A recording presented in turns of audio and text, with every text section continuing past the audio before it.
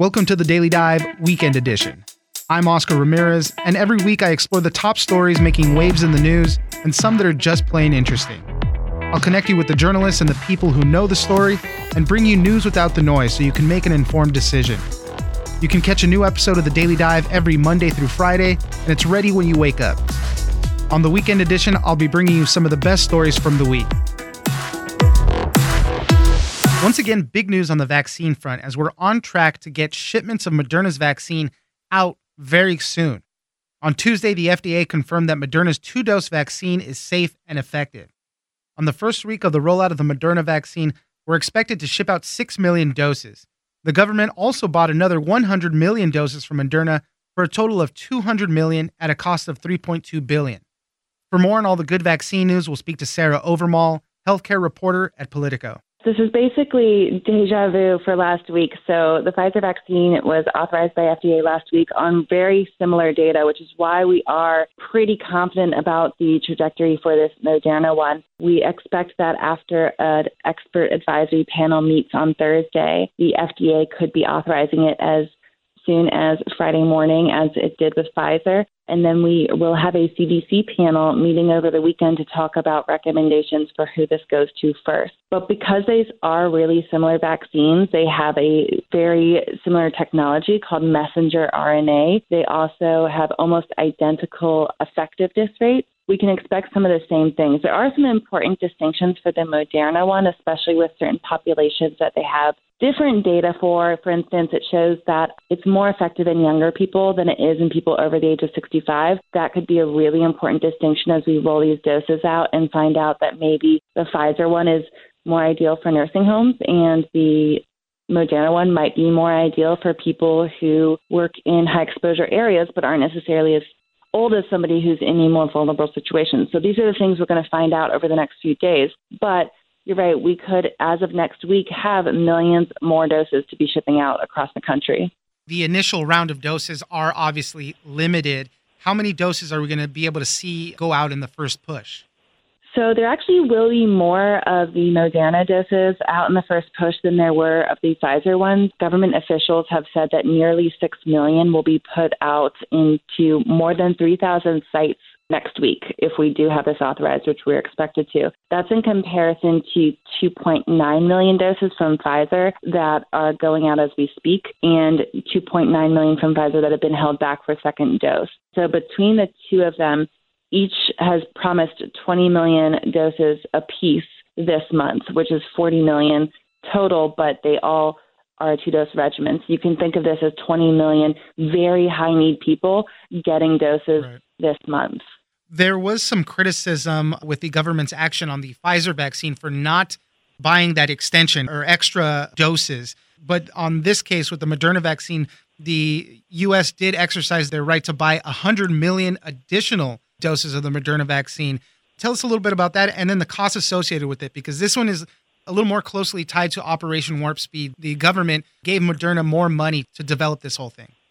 Exactly. And so they had options with both of those pharmaceutical companies to buy 100 million doses originally, but the option to buy hundreds of millions more with each of them. The criticism lately has been that they did not exercise that option when they could have with Pfizer. So they had an option to buy up to 500 million doses from them. And according to Pfizer, they offered that to the government multiple times, and the government didn't take them up on that. And so they moved on. They have signed multiple different agreements with other countries in the world. I mean, think about it. The entire world wants these highly effective vaccines. So kind of to stem that loss or to shore up our supplies here in the United States, the United States announced late last week that they would buy 100 million more of the Moderna vaccine. And that brings its total cost with Moderna to $3.2 billion, which is eye-popping. But when you think about how much this company, which has never actually mass-produced a vaccine or a product ever before, Moderna, this is going to be their first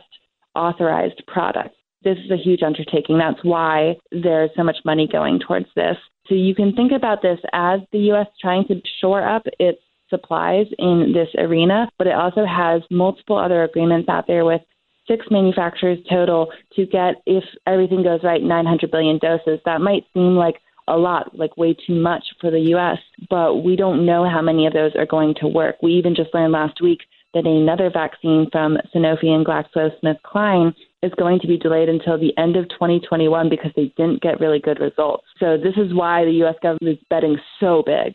Yeah, and the Moderna vaccine, for its part, is easier to ship and store than the Pfizer one is. So, maybe this vaccine will make it into rural areas a little more easily. So there's benefits, and pros and cons to each one kind of on this. So at least a good thing that they bought up a bunch of those extra orders. And last thing I wanted to ask real quick was just about how the Moderna vaccine protects. There's been things made that it can reduce severe effects of coronavirus. They're hoping, obviously, that it'll reduce transmission rates. But that's kind of what the focus was of their study as well, and just how effective this would be.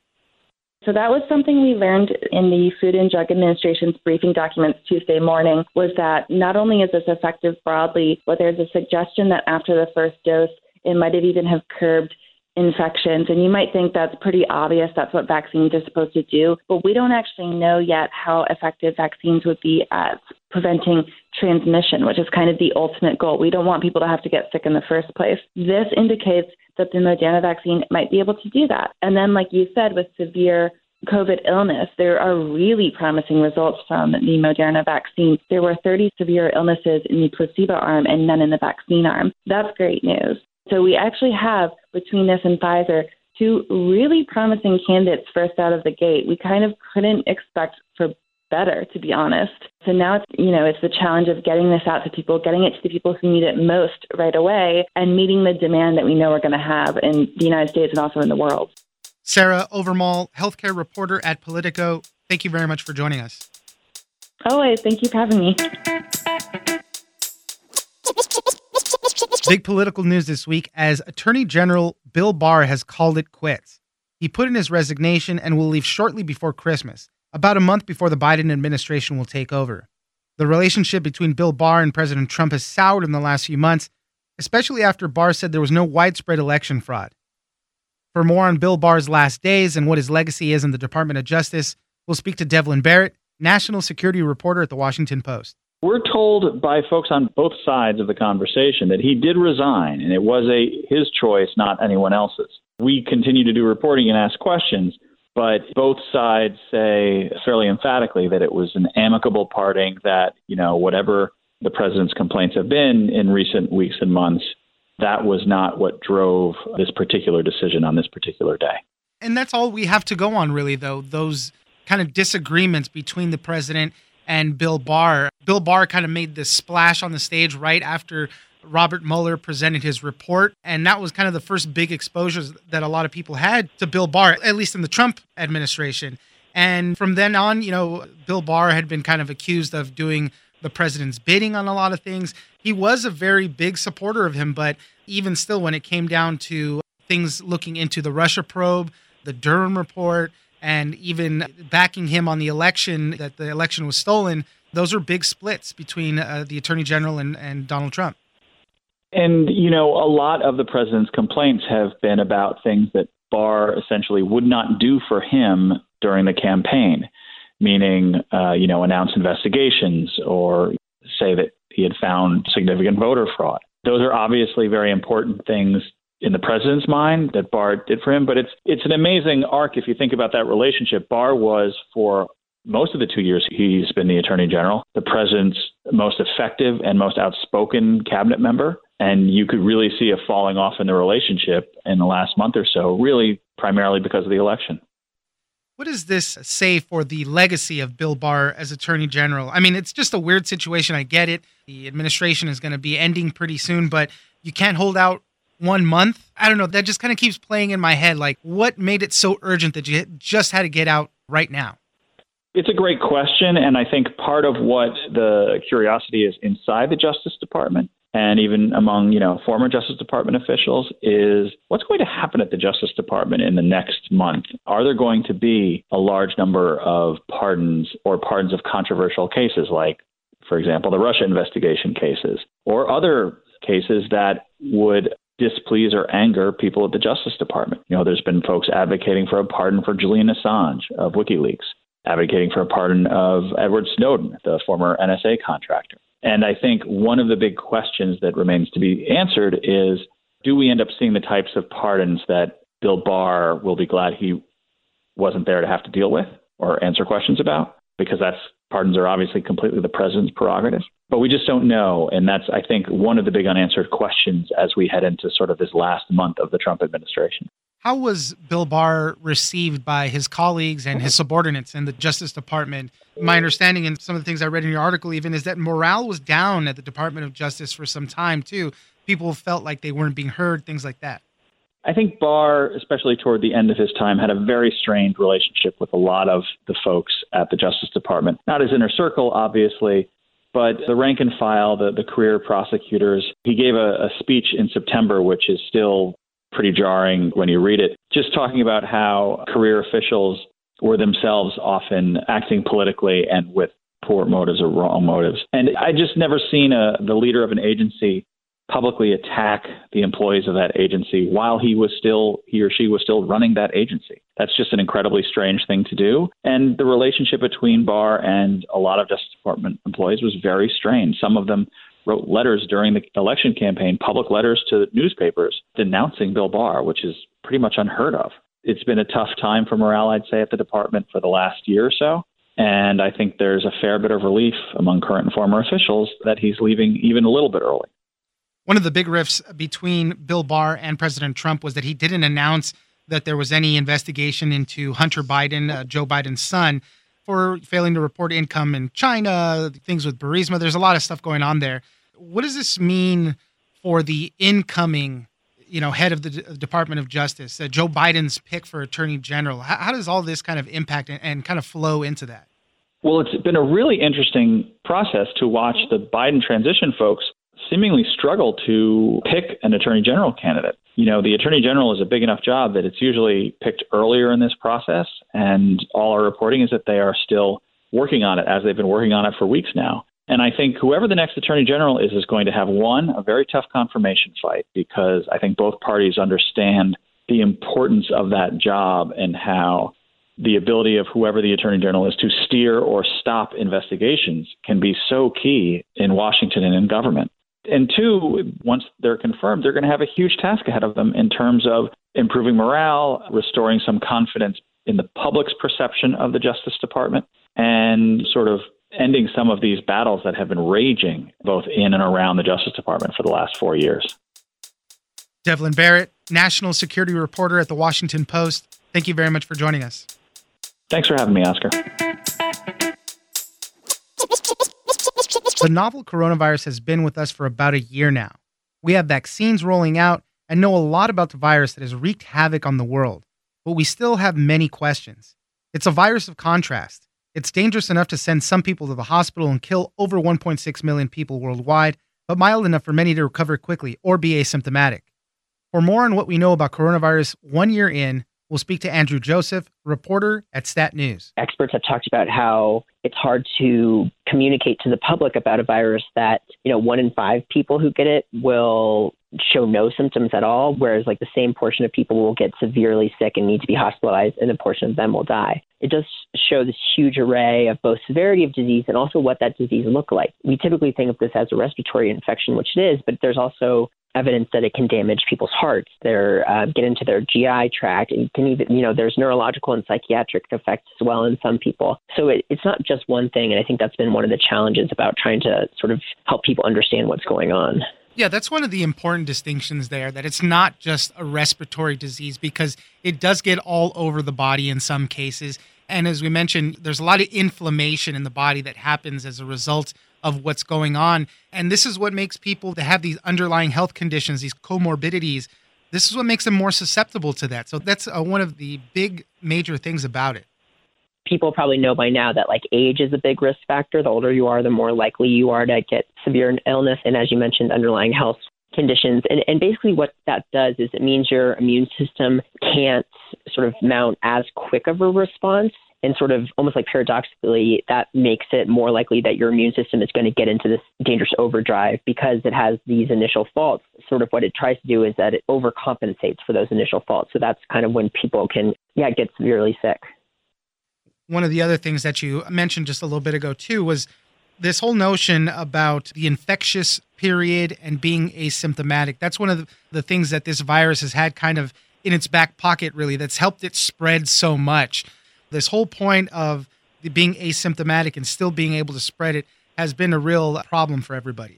People probably remember other coronaviruses have kind of crossed over from animals into people in the past couple of decades, the original SARS virus and something called MERS. And those are more serious diseases. They cause more serious diseases than this virus, but people are only infectious once they start showing symptoms. And so it's just much easier to control a virus when you kind of have that obvious sign of who might have it. With this virus, which is sort of scientifically known as SARS-CoV-2, and it causes a disease called COVID-19, yeah, people can spread it even if they never show symptoms or if they do show symptoms, like in the days before symptoms appear. And so that's just like a huge advantage to the virus, which is trying to go around and find new cells to infect, because people can just kind of just be going about their lives, not feel sick at all, not feel like they need to stay in bed, and be spreading the virus. And that's sort of one of the reasons why there's been such a urgency for people, even people who think they're okay, to wear masks, because there's a lot of people spreading the virus out there who don't realize they have it. And so that's why it's recommended that everyone wear masks sort of in public or when they're around people who aren't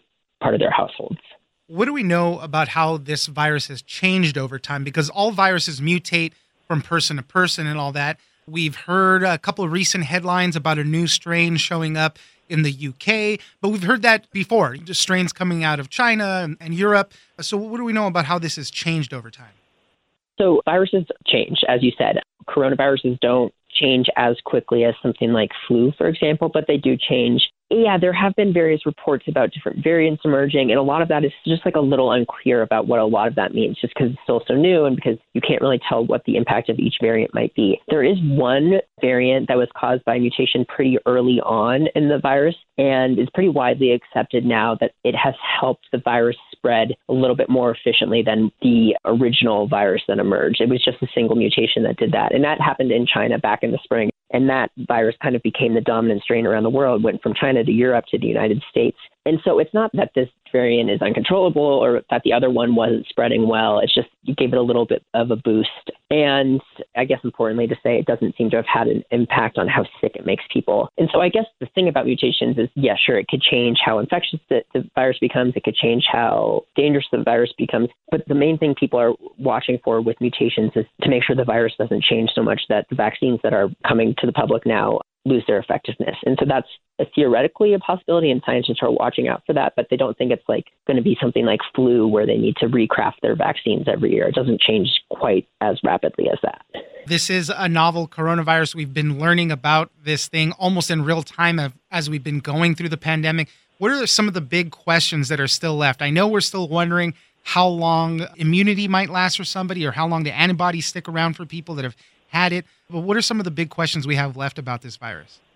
You know, there's a lot of like sort of wonky scientific things. You know, scientists are trying to figure out about structure and about exactly what happens when the virus infects people. I guess the two main questions that I think about is that it's sort of getting a better understanding of who is at risk for more severe COVID. You know, we know these risk factors, but still, even if you have risk factors, you're most likely going to be okay. So it's trying to sort of get into a little bit more nitty-gritty detail about who is really most at risk and why. When that's probably a multifaceted explanation, which is why people haven't figured that out yet. And then, yeah, as you mentioned, the protection, how long the protection lasts. And, you know, it's not going to be one answer. People will have different responses. And that's both to getting infected by the virus itself or to the vaccines. So there's not going to be a clear answer, but I think scientists will want to know generally how long immune protection lasts, whether from the infection or from the vaccines. And that just takes time. They need to study people, and their immune responses over time to know that answer. Right. I mean, it's been quite the roller coaster with this virus shutting down the world at one point. You know, we've learned a lot. There's still more questions. I mean, it's going to be one of these things we're going to look at for many, many years to come.